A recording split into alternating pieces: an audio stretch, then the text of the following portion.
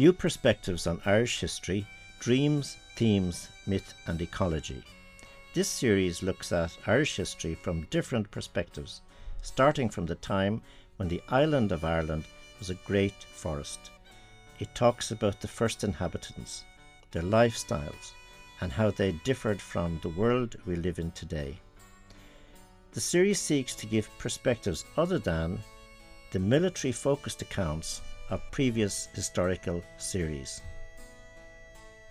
This programme features interviews with Lord Ross of Birr Castle and Andrew St. Ledger of the Woodland League.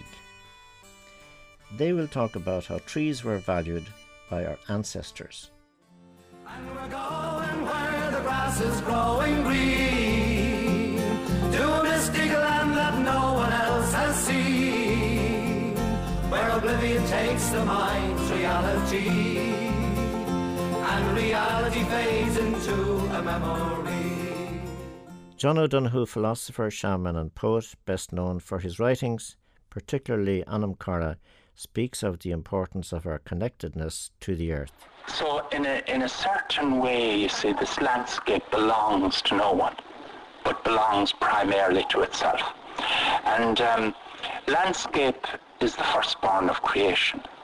It was here for hundreds of millions of years before ever a plant or an animal arrived here.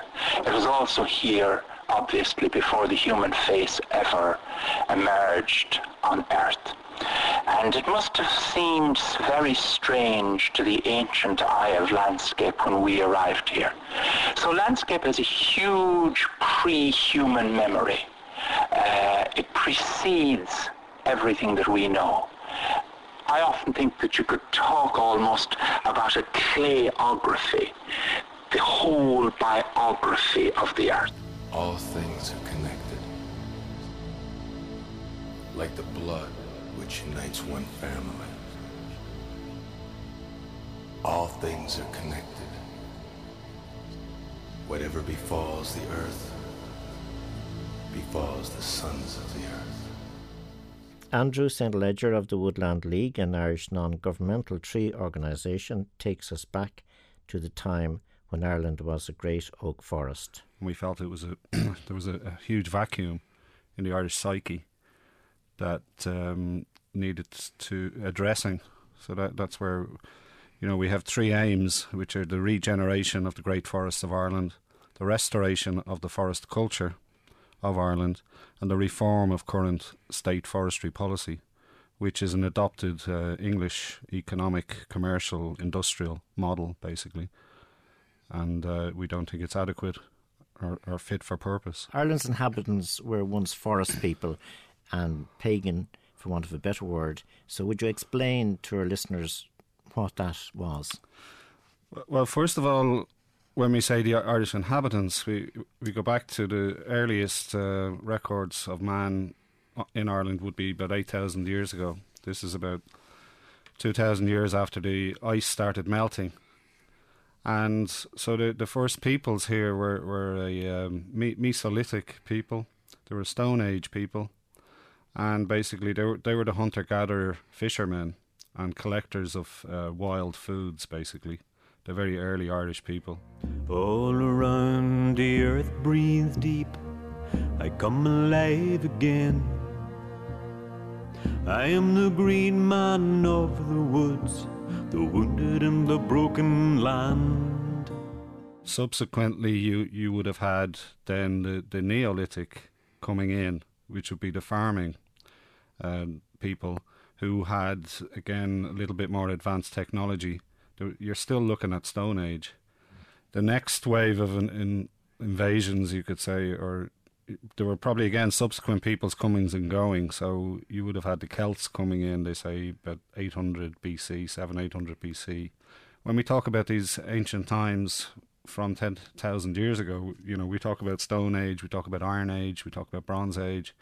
We forget that each of these ages had a common denominator, and that's wood, the forest. The forest was heavily utilised, and all of those societies and civilizations were built and depended on the use and gifts from the woods and the forest. Yeah. And you mentioned pagan earlier, just in regard to the inhabitants. The word pagan comes from a Latin word, pagus, and basically pagus is a wildwood mystic. So we have within the word pagan, we have the connection to the forest, the woods. It was basically people who found their spirituality in nature and in the trees in particular. Yeah. And in Ireland, we developed a very unique woodland culture where the whole society and the laws, ancient laws of Ireland, were customised. We even developed a unique language around the trees. And again, it's replicated in other parts of the world at the same time that the other peoples were also very much woodland people. It seems we all evolved and came from the forests, all of the cultures. Again, you're looking at a very rapid evolution between the Mesolithic, the Neolithic, and then up to the Iron Age. Between the Neolithic and the Iron Age, you've the Bronze Age and then the Iron Age. The understanding that nearly their shelter, their weapons, their boats, their containers made from bark, made from simple wooden vessels, their plates, their everything, the whole of the society was wood related. So why would they not then look at venerating the trees and deifying them and seeing that seeing spirituality in the forest? Yeah. But going further again, or taking that a step further, we also realised that ancient peoples around a certain time also developed shamanistic characters within the tribe. These would be the priest, the beginning of a priesthood. And these shaman who became the Druids in Ireland, who were the Druids, they were known to use mushrooms to basically create visions. The mushroom is from the forest. And the visioning under the use of psychedelic mushrooms would have also enabled them to connect with the spirits of the forest and the trees. So they would have communicated between the people and the trees in particular. They would have also recognized spirits in the stones, spirits in water, spirits in air, spirits in fire. You're talking about people that lived in an almost dream-like state, who recognized the spirit world around them, and as I say, used the druid or the shaman to communicate between those worlds. Yeah. But it would appear the tree spirits were very, very dominant. This is part of a Nomos song, I Love the Trees. I love the trees, the willow, the hazel, the apple tree, the blackthorn, the silver birch trees, standing in the moonlight, I love them all. On a visit to Birr Castle, I spoke to Lord Ross of Birr Castle and Gardens. I think Ireland is today one of the most deforested countries in Europe.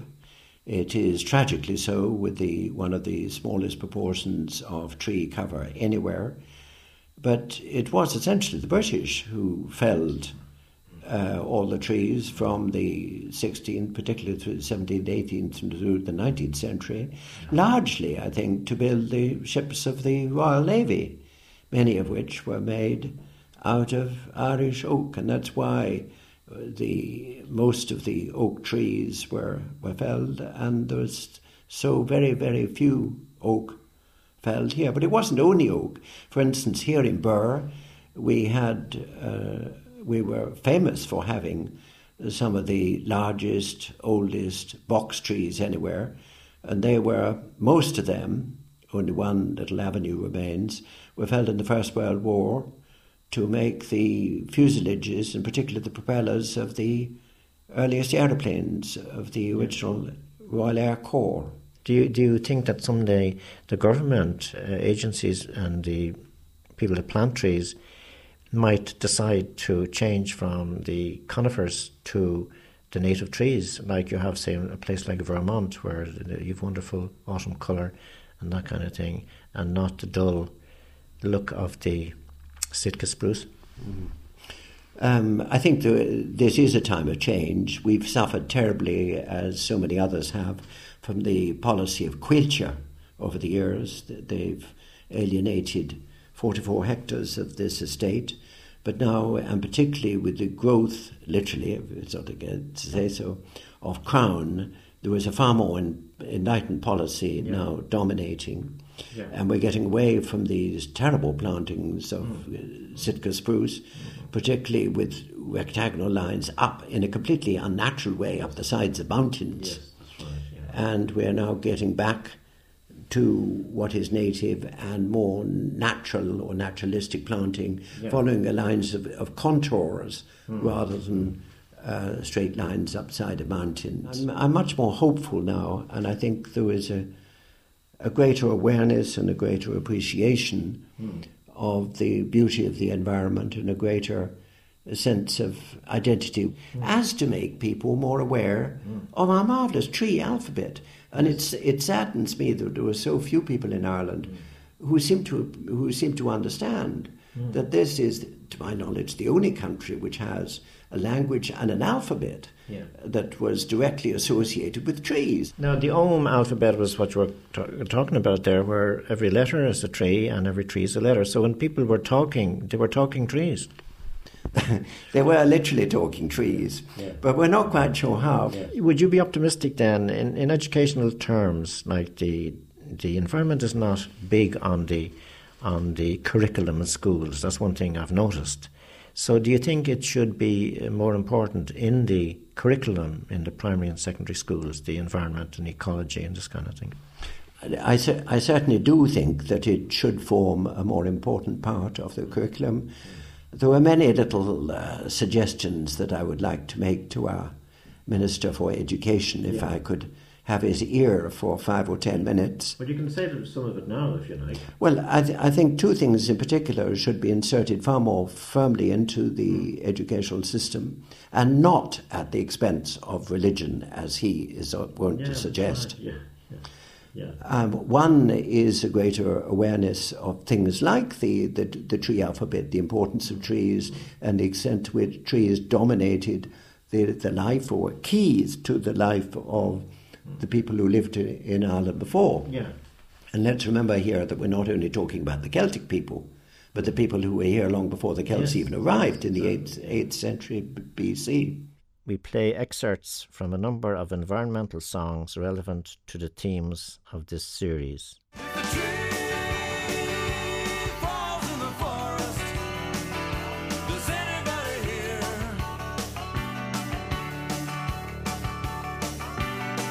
If a tree falls in the forest, does anybody hear? Somewhere deep in the jungle are living some little men and women. They are our past, and maybe they are our future.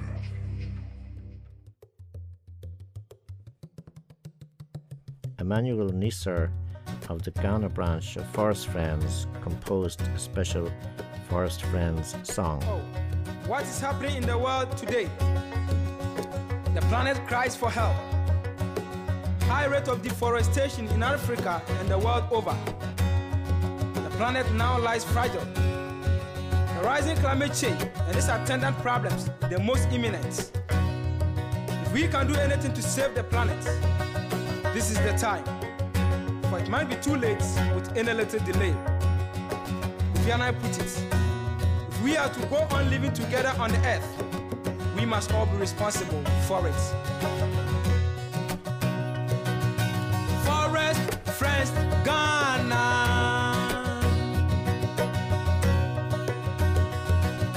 Forest Friends Arela. Let us join hands to save our forest. Our forest is our heritage.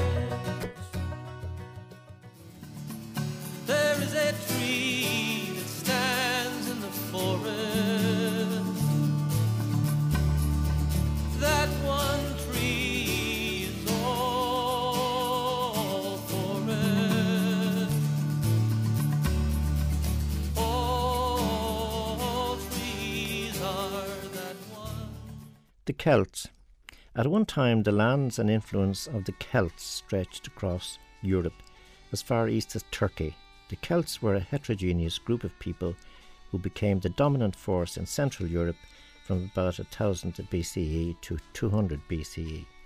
They had an oral tradition and were reluctant to commit to writing their philosophy, ethos, value systems, history and traditions. As a result, for the earliest descriptions of these people and their way of life, we are dependent on what was recorded by Romans and Greeks. The Greeks called the people Celtai or Galactai, a version of the name the people themselves used. Like other primal cultures, the Celts resisted being brought into a linear history, and their ethos configured what has been described as a kind of dream time with, as it were, an eternal present, such as was experienced by the Aborigine of Australia with unchanging patterns. Sacred, related to the other world, where the earth was revered as the goddess or mother and the tribe was central. Often depicted in the Celtic view of cosmology, the physical world was situated between an underworld and an upper world with a vertical axis mundi, or world tree, joining all three worlds together. For the primitives, life was viewed as an unfolding spiral, not a linear journey, as in the case of much of nature, such as, for example, the sunflower, the snail shell, the seasons, the Celtic wheel of the year, the sun, the moon and the stars. The priestly castes of druids and bards, originally shamans, committed to memory all that was necessary for the continuity of the tribe, laws, genealogy and traditions. The druids were expert in natural healing methods, were learned in the understanding of the universe, and imparted their knowledge over the widest range of expertise. Can you tell me who historically destroyed the Irish ancient oak forests? That was essentially when people started farming.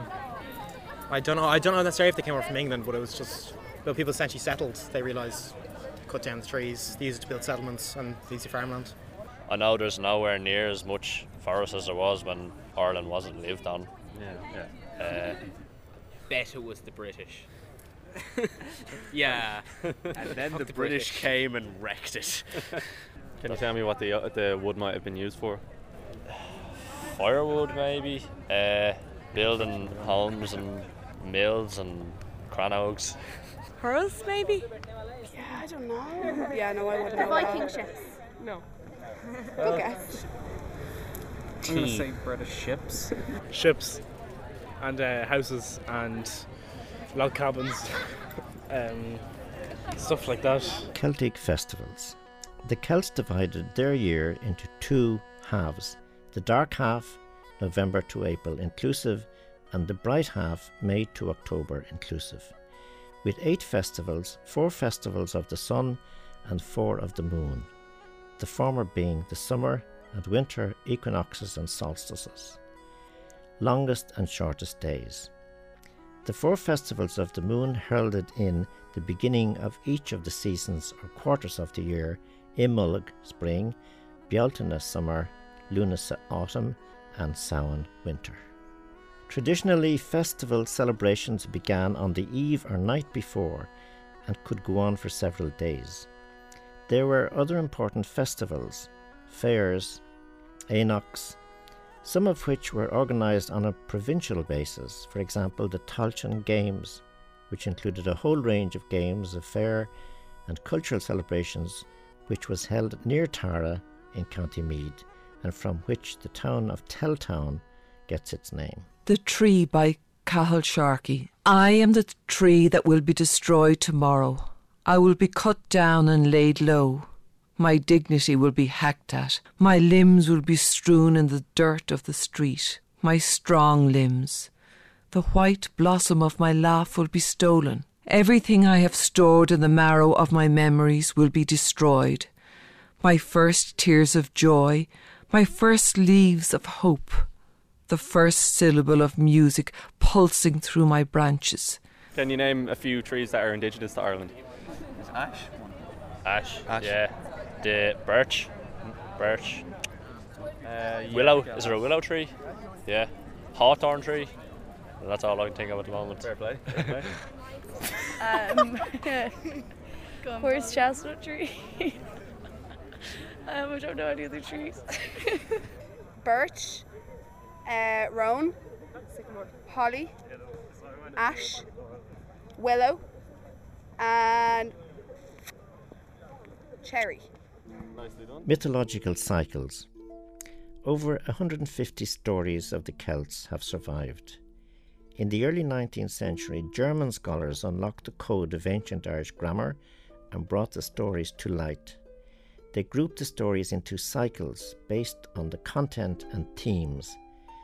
The Ulster cycle, the Fenian cycle, the mythological cycle, and the cycle of the kings. Some examples are Deirdre of the Sorrows and Cuchulainn are from the Ulster cycle, Oisin and Niamh from the Fenian cycle. The Children of Lir is from the mythological cycle, while Niall of the Nine Hostages is from the cycle of the kings. Why do you think Irish mythology and folklore is so important today? Because they're good. The Town Book Cullen is fantastic. Absolutely. Is it? They talk about Homer. I don't know. Homer's pretty good, but the Town Book Cullen is wonderful. There are no heroes in it. Fergus is the closest thing to a hero in it, and he'd be a hero on Irish terms, which is there would be some ambiguity about him. But he is the one truly noble spirit. I think we've travelled the world quite a bit, and I think Ireland is one of the very few cultures that celebrate and relish and remember their history as well and as proud as they do. And as someone that isn't from here, part of what we enjoy is very much learning what you do and you've been through, and it's been a fairly checkered history, but you still celebrate it and keep it. I think you should be very proud of that. I think that's one of the most wonderful things about Ireland is the history, no matter how bleak it's been, and the mythology and the stories I think are fantastic. I love them. Brilliant, thanks very much. You're welcome. Earliest Irish settlements. The earliest Irish settlement that has been found is at Mount Sandal on the banks of the River Bann near Coleraine, County Derry. A Mesolithic Middle Stone Age settlement. The settlement dated 7,600 to 7,900 BC. There are very, very many other ancient relics of past history, including Belderrig, Note, Doubt, Newgrange, Lough Crew, Portnabrawn, Proleek, Drumbeg. Many of these ancient monuments were interconnected with each other and with key points in the calendar year and the position of the sun, major turning points in the calendar. Key aspects were celebrated in festivals. Can you tell me about the work of a druid in ancient Ireland? There'd be like the priests of modern society. They'd be all religious and stuff. On the train. They trained for like 20 years. They were part of Aestana, was it? Yeah. There was like bards, fillies, they were the craftsmen and all that. They told people about like the gods. So it was like Bown, Lug, Brigid, I think. And then they had the month celebrating them. Can you tell me, do you know anything else the druids might have done? Just rituals and that, like they'd make sacrifices to the gods, would they? Bless them before they go into battle and all of that kind of thing. They were very in touch with nature, and they would have had great knowledge of herbs, plants and the forest and how to use those for certain types of primitive medicine for the Celtic Tua. They kind of faded out when Christianity came. This is a poem about Fintan from Padraigin Clancy's Anthology of Irish Verse, 1922. Should any inquire about Éireann, it is I who can tell him the truth concerning the deeds of each daring invader since time was a youth. First Cassir, Bit's venturesome daughter, came here o'er the eastern sea, and 50 fair damsels she brought her to solace her warriors 3. Bit died at the foot of his mountain, and Ladra on top of his height, and Cassir by Boyle's limpid fountain rushed down the flood in its might. For a year while the waters encumber the earth, at Tultunna of strength, I slept none enjoyed such sweet slumber as that which I woke from at length. When Partholon came to the island from Greece in the eastern land, I welcomed him gaily to my land and feasted the whole of his band. Again, when death seized on the strangers, I roamed the land, merry and free, but both careless and fearless of dangers, till blithe Nemad came o'er the sea. The Firbolgs and roving Firgallians came next like the waves in their flow. The Firdenans arrived in battalions and landed in Eris Mayo. Then came the wise Tuatha De Danann, concealed in black clouds from their foe. I feasted with them near the Shannon, though that was a long time ago. After them came the children of Mila.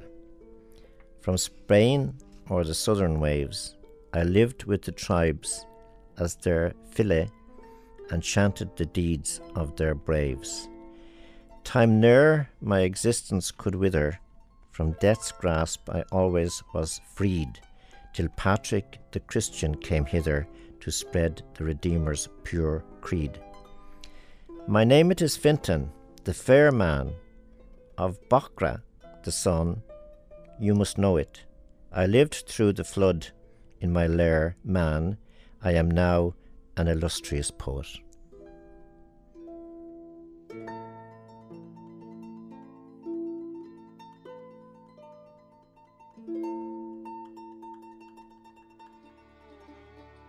We've come to the end of this programme. You have been listening to new perspectives on Irish history, dreams, themes, myth and ecology, part of the Sound and Vision series of the Broadcasting Authority of Ireland. I'm John Haughton, and I would like to thank all those who took part in this programme and the research and production team, myself, Paul Loughran, Alan Weldon and Neil Doyle.